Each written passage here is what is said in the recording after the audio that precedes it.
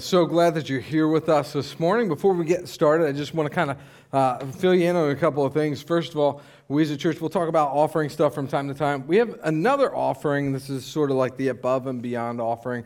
We call it benevolence, and so if you give electronically, there's that option for benevolence. Or if you go out this door later this morning on your left, you'll see a little just thing for benevolence offerings there. The benevolence offerings are offerings that you can give specifically to help people out who are in need. And from time to time, I like to let you know sort of how those things were used so that you're aware of what those are going towards. So a lot of times they'll go towards meals, families that are in need. We'll give gift cards or we'll order a meal. You know, we had some families who had COVID and did some different things to help them out along the way as they needed it. This past week, we had a bigger item come up where somebody in the community, their house burnt down, and so they're left without lodging for them and for their children, and so we're able to give money towards that to help them to get clothes and to get food. And so just wanted to let you know that that's a cool thing that God was able to do to meet a need of somebody in the community. So we greatly appreciate those of you who give towards that when God leads to it. Second thing I want to let you know is we've got the sanctuary looks a little bit different this morning for those of you who are here. If you look towards the back, we got some holes in the wall that we cut to be able to move some of the sound and video equipment in there. And that really kind of all spawned largely because of a statement that I made one day when some kids were going into the sanctuary, and they went into the sanctuary, and I remembered that the computer was there and the camera was there and everything was there, and I said, hey guys, just be careful when you go in there. And the second that I said that, I didn't like it. I didn't like the idea that we as a church had a main sanctuary where kids are involved throughout the week, and we have our kids programs. And I didn't like the idea that they had to be careful when they were in there.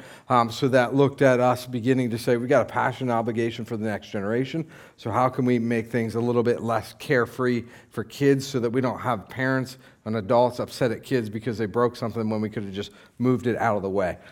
Plus, we're just a church that changes things. Anything other than the teaching of the Scripture is open to look at, to say what's the best way we can use what God has given us in the way that what's the best way we can use what God's given us to accomplish the mission He has for us. So that's some of the thinking behind that. If there's ever a change you don't understand, you're more than welcome to talk to us about it. But let's talk about what we're here to talk about this morning. We're here to talk about God and forgiveness and what that looks like for us and why that's such a big deal to us. You know, I talked about kids maybe breaking something in the sanctuary and trying to avoid that. Have you ever broken something?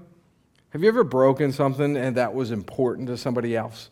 Something that maybe had sentimental value. And it's one thing if you break something they don't care about, but have you ever broken something that somebody else really, really cared about? For me, honestly, that's happened far more than I care to admit. I have a number of stories that fall into this category, but there's one in particular that kind of it rises to the top as far as being the worst time that I broke something that was important to somebody. And it goes back to the days when our kids were just little bitty toddlers running around, and we went over to another couple's house, and we were talking with them, and they had moved past the kids stage, so they didn't have a lot of things. They didn't have a lot of things child-proofed, and so we as parents were super concerned, keeping an eye on the kids, and one of us had one, and I had to watch the other to make sure that nobody broke anything. The problem was nobody was watching me. And so at one point in the evening, we're sitting down on the couch talking. They've got a lot of like football memorabilia around the room, and I'm like constantly pulling kids away from it. And they start to tell a story of their first date, the first date that they went on 20 years ago, 30 years ago, and how after the first date, the guy in the relationship got the girl as sort of this like memento joke, like this ceramic E.T. bank. It was about this big, and it was E.T., and it was like him giving out M&Ms or whatever Reese's Pieces, I don't remember. But it was just this thing that became cherished to them because it represented the beginning of their relationship. And he brought it out, and he was showing it to me, and we got done talking about it and how meaningful it was to them, and I just set it on the floor right beside me. And then I continued to watch my 3-year-old run around the room, grab stuff off the shelf. And in an effort to get up to protect something from being broken, I stood up and just honestly so focused on him that I forgot that E.T. was right next to my foot. And as I stood up, my foot lifted it. And I didn't knock it over. Like, that would have been one thing if I knocked it over. But in the speed that I was going to trying to save him from breaking something, my foot actually lifted under E.T.'s jaw and flung him across the room. And he hit the wall and shattered into pieces. And everything in me had been prepared for this moment, from cartoons and Three Stooges, where all I could do was just laugh at what was pure comedic gold. But then everything in me, as a close friend and a pastor who's done counseling for relationships, just wanted to like cry. And it was like this most awkward experience of emotions afterwards, where I was laughing, but it looked like I was crying, and they were crying somewhat. And it just was totally uncomfortable, because I knew that I had broken something so incredibly important to them. And that moment afterwards, where I'm like, I'm so sorry. But sorry doesn't really feel like it cuts it sometimes, does it? Feel like there's got to be a little bit more. Like, well, and so like I'm looking online later that night, like old ceramic ET bank, and there's just nothing. Like, this was like the last of its kind. This was like the ET of the ETs. And it just, I couldn't find it. And even though I apologized, I never really felt like it just, that situation still kind of hangs in my heart. Like, I even telling this story is a little bit awkward, because it was so cherished to them. And see, forgiveness is this thing that you really have to look at it and say, what's the path to be back to what it was like before it happened? Because that's really what I wanted, right? I wanted to go back to the place that it was like before it happened. So when we talk about forgiveness in the series, I want us to think about that sort of understanding, that forgiveness is sort of this path back to the way things were before it had been broken. So I want us to go back. We're going to look at the beginning of sort of God's path in forgiveness for us to go to the place where it's unbroken. Because the one who is wronged is always the one who gets to decide the path, because they're sort of laying out what this looks like for things to be restored. And we're going to go back. We're going to go all the way back to the book of Leviticus. And I want us to pray before we go into the text, because Leviticus is so just foreign from how we understand life and how we look at society and how we do what we do, that I just want us, before we go there, to just ask God to teach us. So let's pray. God, I love you, and I love the fact that you have given us a path to the way things can be, the way that we can get back to a relationship with you that is, in a sense, unbroken. And Father, I pray as we go back and we look through the book of Leviticus and we look at some of this teaching that's just really quite foreign to us, that we would understand the heart of what you're communicating, that we'd be able to just look at it and logically make sense of it, so that then as we talk about forgiveness in this series, we can understand how incredibly important this is to you. And we ask this in your Son's name. Amen. All right, so let's check it out. Leviticus chapter 4. We'll read from verse 27. Really, I could have went to anywhere in this chapter, and you would get something quite similar to this statement right here. It says, if any member of the community sins unintentionally and does what is forbidden in any of the Lord's commands, when they realize their guilt and the sin they have committed becomes known, they must bring as their offering for the sin they committed a female goat without defect. They are to lay their hand on the head of the sin offering and slaughter it at the place of the burnt offering.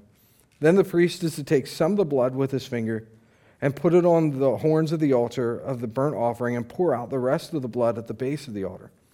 They shall remove all the fat, just as the fat is removed from the fellowship offering, and the priest shall burn it on the altar as an aroma pleasing to the Lord. In this way the priest will make atonement for them, and they will be forgiven. What just happened there? I mean, that's not, this is messy.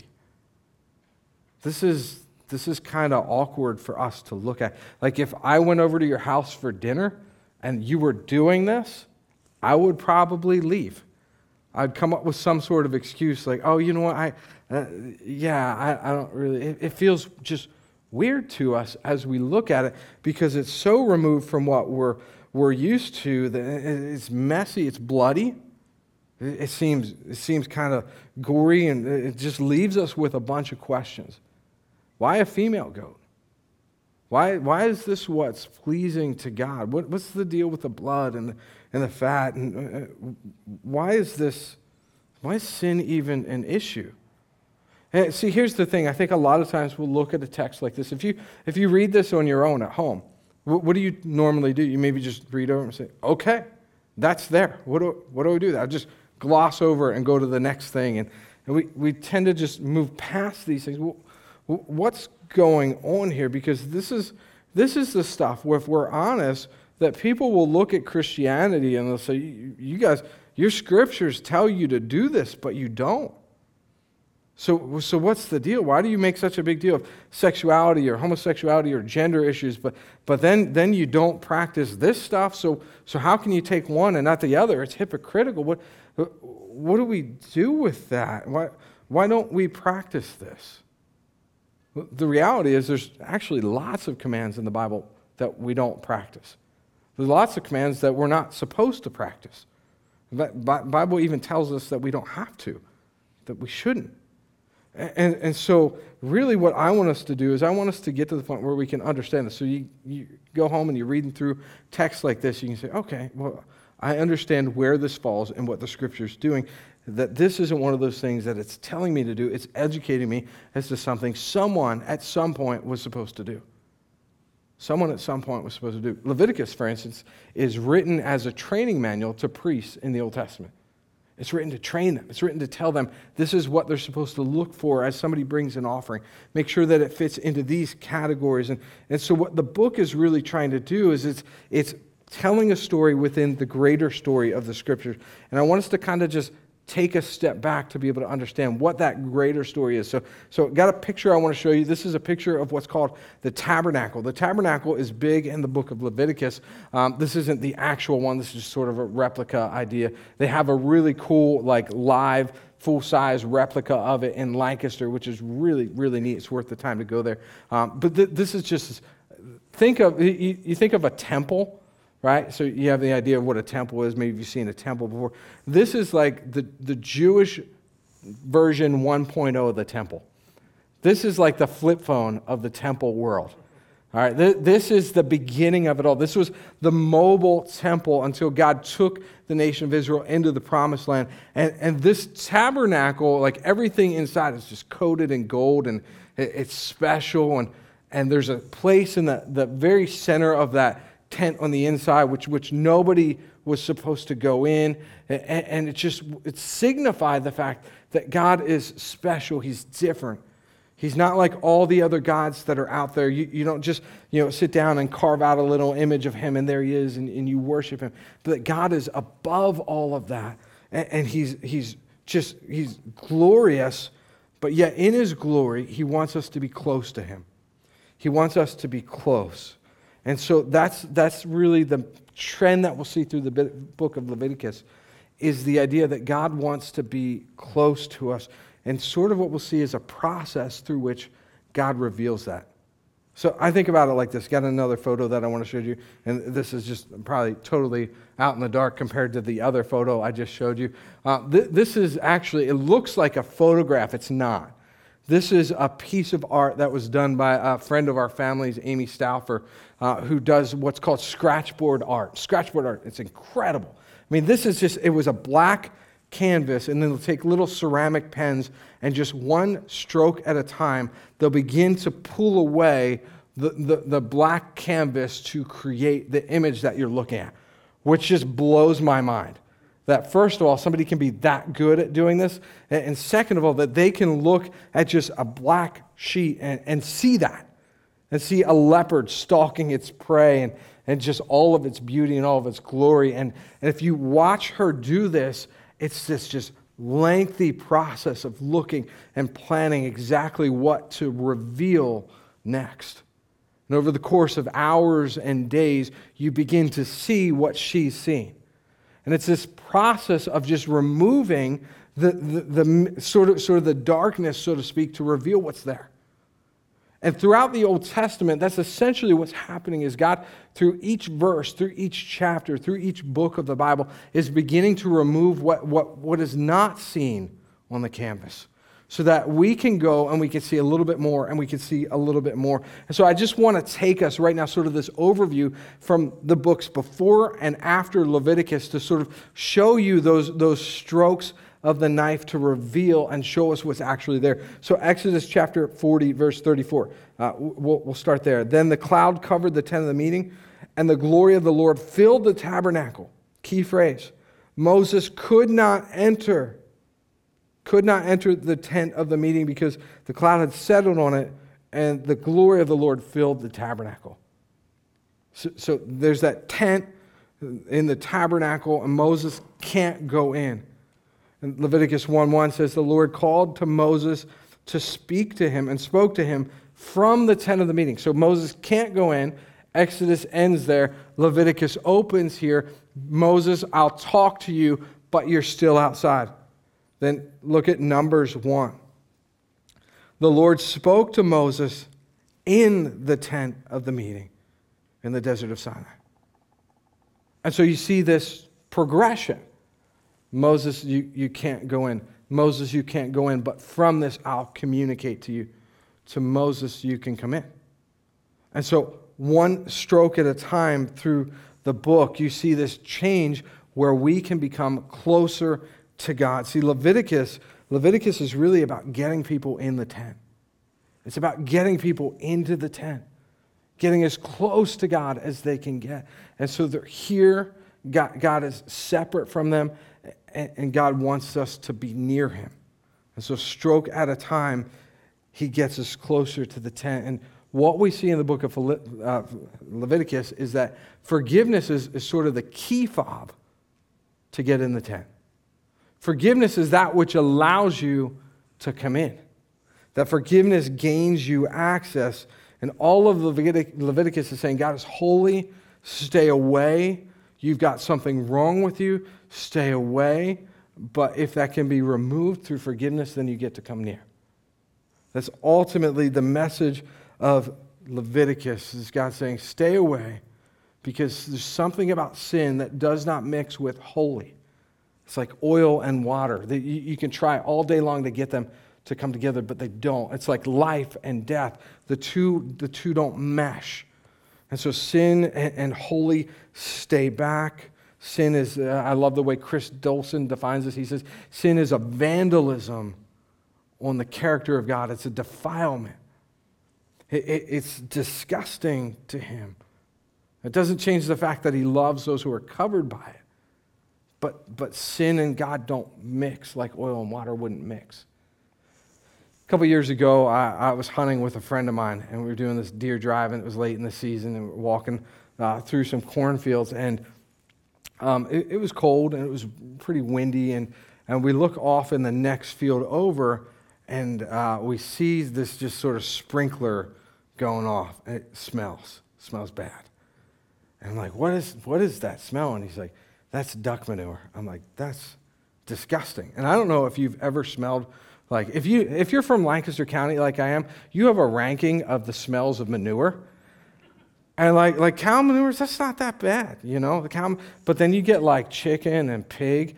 At the top of the manure rankings is duck, and it's not even close. It's like as bad as manure can be. It's awful. I went to a duck farm once, and it was disgusting. So we're out there in the field, and we're hunting, and this wind comes towards us, and I'm like, oh, that's awful. And he's like, yeah, that's duck manure. We want to stay away from that. And just as soon as we say that, the sprinkler, and it's this giant sprinkler, it turns. And it catches this, all I can say is like this God-ordained wind gust. And it just blew all of this mist and mess all over us. And I'm like it's like in my mouth. It's like, if you think that this is the one day it was bad to have a beard. It was just awful. And we're just covered head to toe in duck manure. And we're just sitting there. We're done hunting at this point. This is gross. This is gross. It's disgusting. Ugh. I get sick just thinking about it right now. Can you imagine if I went home and tried to hug my wife? Can you imagine? She'd be like, I love you, but no. One time I butchered a pig, and I had shoes and clothes on that smelled from butchering a pig, and I got to the front door, and I was like, honey, I'm home. And she goes, get out. You stink. You've got to get changed on the front door. I was like, honey, there's neighbors. She's like, I don't care. None of that comes in here. It's gross. Like if I'm a pastor and I went from duck manure and I showed up to officiate your wedding, can you imagine? You'd be like, I love you. You're cool, but that's gross. Go away. Go home. Because you know, like if I try to give you a hug, go. I love you, but that would defile me. It's gross. This is what the scriptures present sin as to God. It's gross. But what Leviticus is revealing is that God, in his incredible love, he's incredibly holy, but in his incredible love, wants to forgive us and wants to cleanse any who are willing of sin and the defilement that it brings on them. And you know what God uses to wipe away sin, to clean up sin? Blood. He uses blood. That's weird. Why would he use blood? And we start to go back to that text we read in Leviticus. Okay, he's cleaning up the mess with blood. Why would he use blood? He tells us with another stroke of the knife and revealing more of that canvas in Leviticus 17. He says, for the life of a creature is in the blood. And I have given it to you to make atonement, make a covering for yourselves on the altar to cleanse. It is the blood that makes atonement for one's life. He says the blood represents the life of an animal. God is life. God is life. Anything near him and close to him is alive. Anything away from him is death. Genesis 1-3 talks about that. And so God's not simply loving and holy, but he's also life, and he wants to bring things near to him, and he wants us to have life in him. And so he says, look, part of this cleansing process is for one life to be given for another. And so he says, take the blood of an animal to have an atonement, a covering of your wrong. And so, look, that's where the female goat comes in, by the way. Or in other cases, it might be a male goat, or maybe it's a dove, or just different things that they have for different occasions. And again, this kind of seems odd to us, but in another sense, it doesn't really, because anybody who eats meat would understand that you, in taking the life of an animal, are sustaining your life physically. That's essentially what's happening spiritually. God says something is giving life to be able to cover over so that you can have spiritual life. As this means of saying that we can be in the tent. We can be in the tent. And so what God's doing is he's giving us an awareness. He's wanting us to see the problem. Have you ever had an issue with somebody and they didn't know it? And maybe you'll say things like, they ought to know. They should know that I'm upset with them. Well, that's not mature, right? Mature is to say, hey, I love you. I have an issue with you. I want you to be aware of what hurts me. Leviticus is God saying, I want you to be aware. God wanted a way for them to live without guilt or distance. And so that starts with them saying, I've got an issue here. I'm aware of what it is. I can't receive the love. I can't go back to that path, to the unbroken relationship with God, without first knowing that I have an issue. And so Leviticus, with all its seemingly obscure rules, is about this path to the tent through forgiveness. And 10 times there's these climactic statements of, you will be forgiven. You will be forgiven. Because they broke something. See, sin is this idea that it wasn't what it was supposed to be. Sacrifice, the word for sacrifice, the verb form of it in the book of Leviticus, is sort of to de-sin. So you've got sin and then de-sin. So that you can find the path back to the way to undo the duck manure-like effect of sin on you through forgiveness. And so why don't we do that today? Like, why is this not the way? Why are you on the way home not going to stop and buy a female goat, go down to the tabernacle or the temple and have this? Why is it not that anymore? Well, as we keep going through in the scriptures, there's more ceramic pen movements. And now we jump way into the New Testament in Hebrews, where something has dramatically changed. You see so much more. It's not just a whisker or like a claw. You see the whole thing. You begin to see it all. And so Hebrews 10, verse 1, from this perspective, it says, the law, so all the Old Testament sacrificial teaching, all the things that went through that, the law is only a shadow of the good things that are coming, not the realities themselves. For this reason, it can never, by the same sacrifices repeated endlessly year after year, make perfect those who draw near to worship. He said, no. The law was a shadow. Just like the tabernacle was version 1.0, version 2.0, the temple actually got there one time. You might build something and say, this is temporary.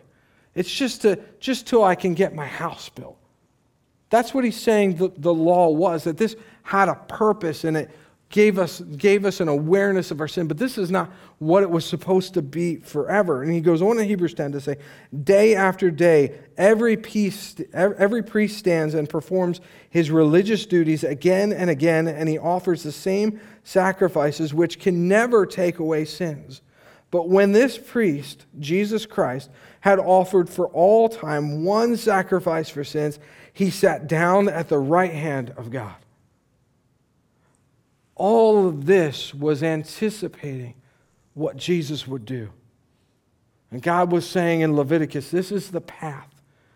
It's not perfect, but it's a beginning. And one day, I will send my son, Jesus, to make perfect everything the law was supposed to be.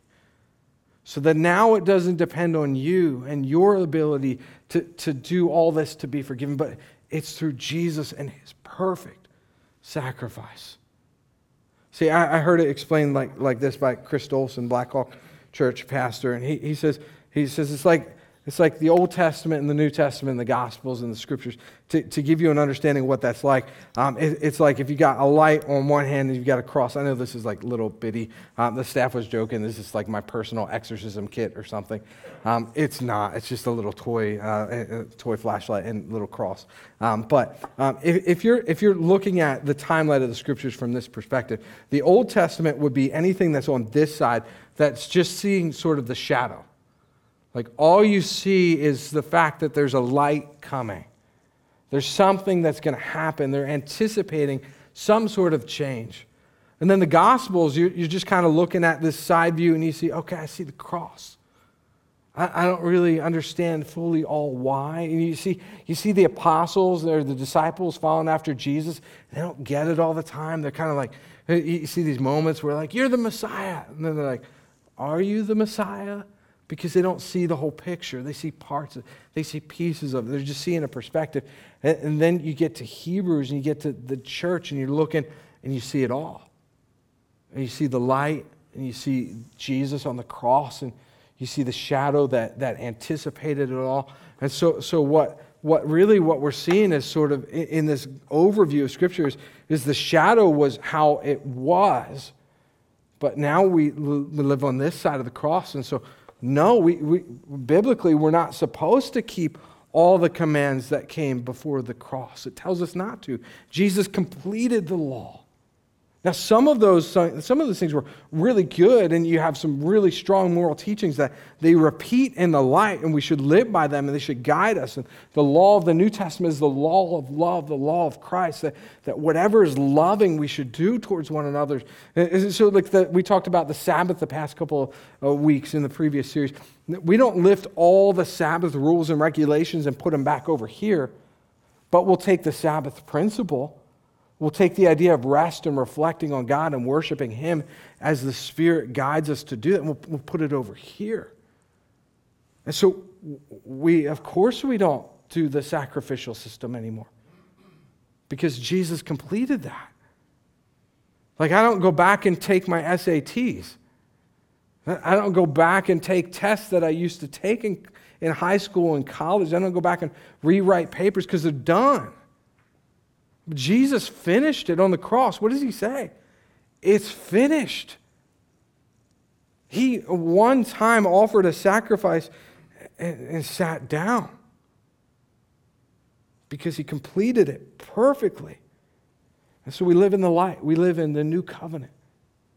And if you thought forgiveness was big in the old covenant, if you thought 10 times in the book of Leviticus was a big deal, over 100 times in the New Testament, it talks about forgiveness. And forgiveness takes center stage in the New Testament. And what you see is this, is that God is bountiful in his generosity to forgive. God is bountiful in his generosity to forgive.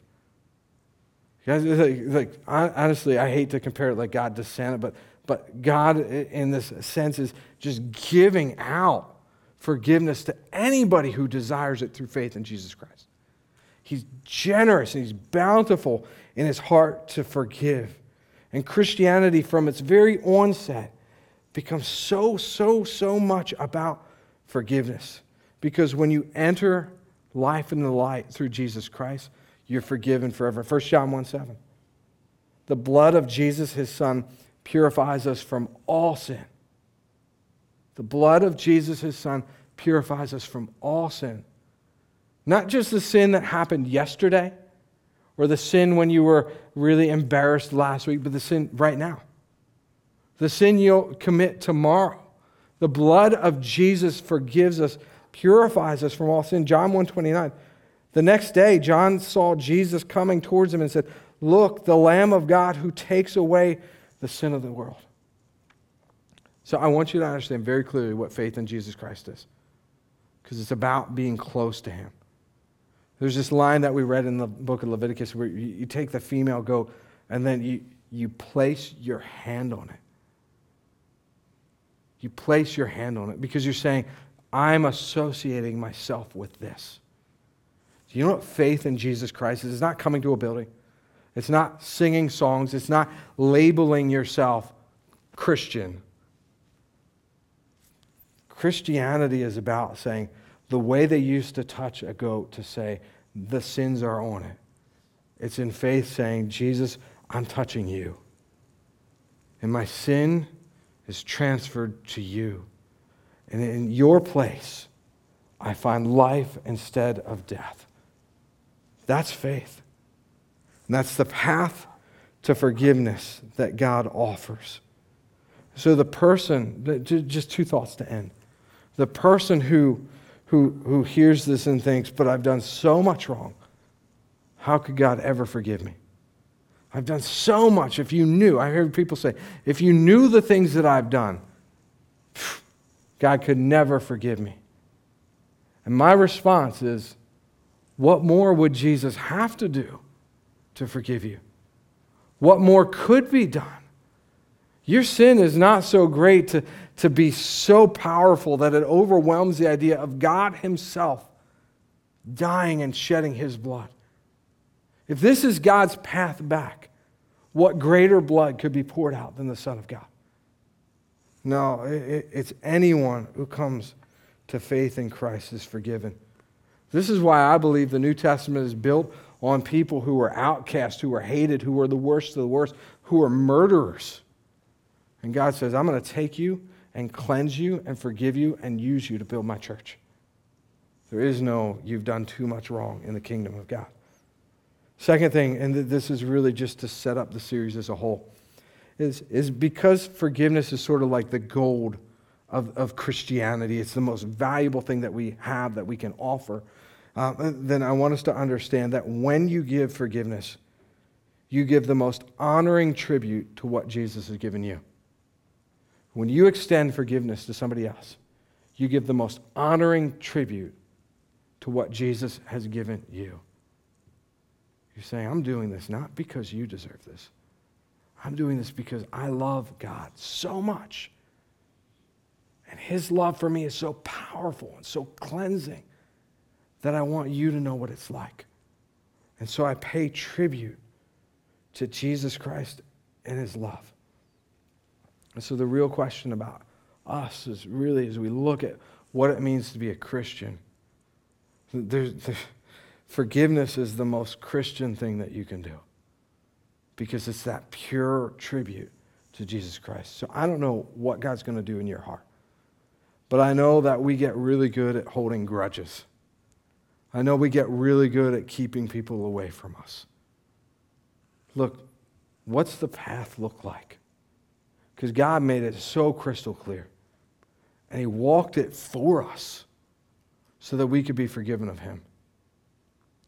Here's a line in Jurassic Park where the scientists are talking, and the one guy who's kind of the heady intellectual guy, he talks about this idea of recreating dinosaurs, and he says, you were so preoccupied with the fact that you could, that you didn't stop to think that you should. So preoccupied with the fact that you could, you didn't stop to think that you should. I think we do that with grudges. We're so preoccupied with the fact that we can. We can hold power against somebody else. We can keep them from experiencing what life was. I can punish them. You could. But if you're going to be a Christian, I would encourage you over the next couple of weeks not to be obsessed with whether or not you could, but to stop and ask yourself, is this something that I should do? Because the whole thing is this beautiful reenactment of everything that Jesus Christ did for us on the cross. Let's pray. Our God and Father, in your wisdom, you created the path back to you. I mean, first of all, just in love, you wanted a path back to you. But in your wisdom, you said, this is what it looks like. And you evidenced it only to ultimately fully complete it through your Son, Jesus. Lord, I hope that each one of us has this sense of your holy stay away, but you're going, I love you, come close. And knowing that we can't fully solve that problem, you solve it for us. And through faith, you tell us that we cross over from death to life. That even though we're dead, we live. Lord Jesus, your words are so loving and so endearing. And I pray that we can come to faith in you. And that faith becomes this opportunity for us to express forgiveness as a tribute to you.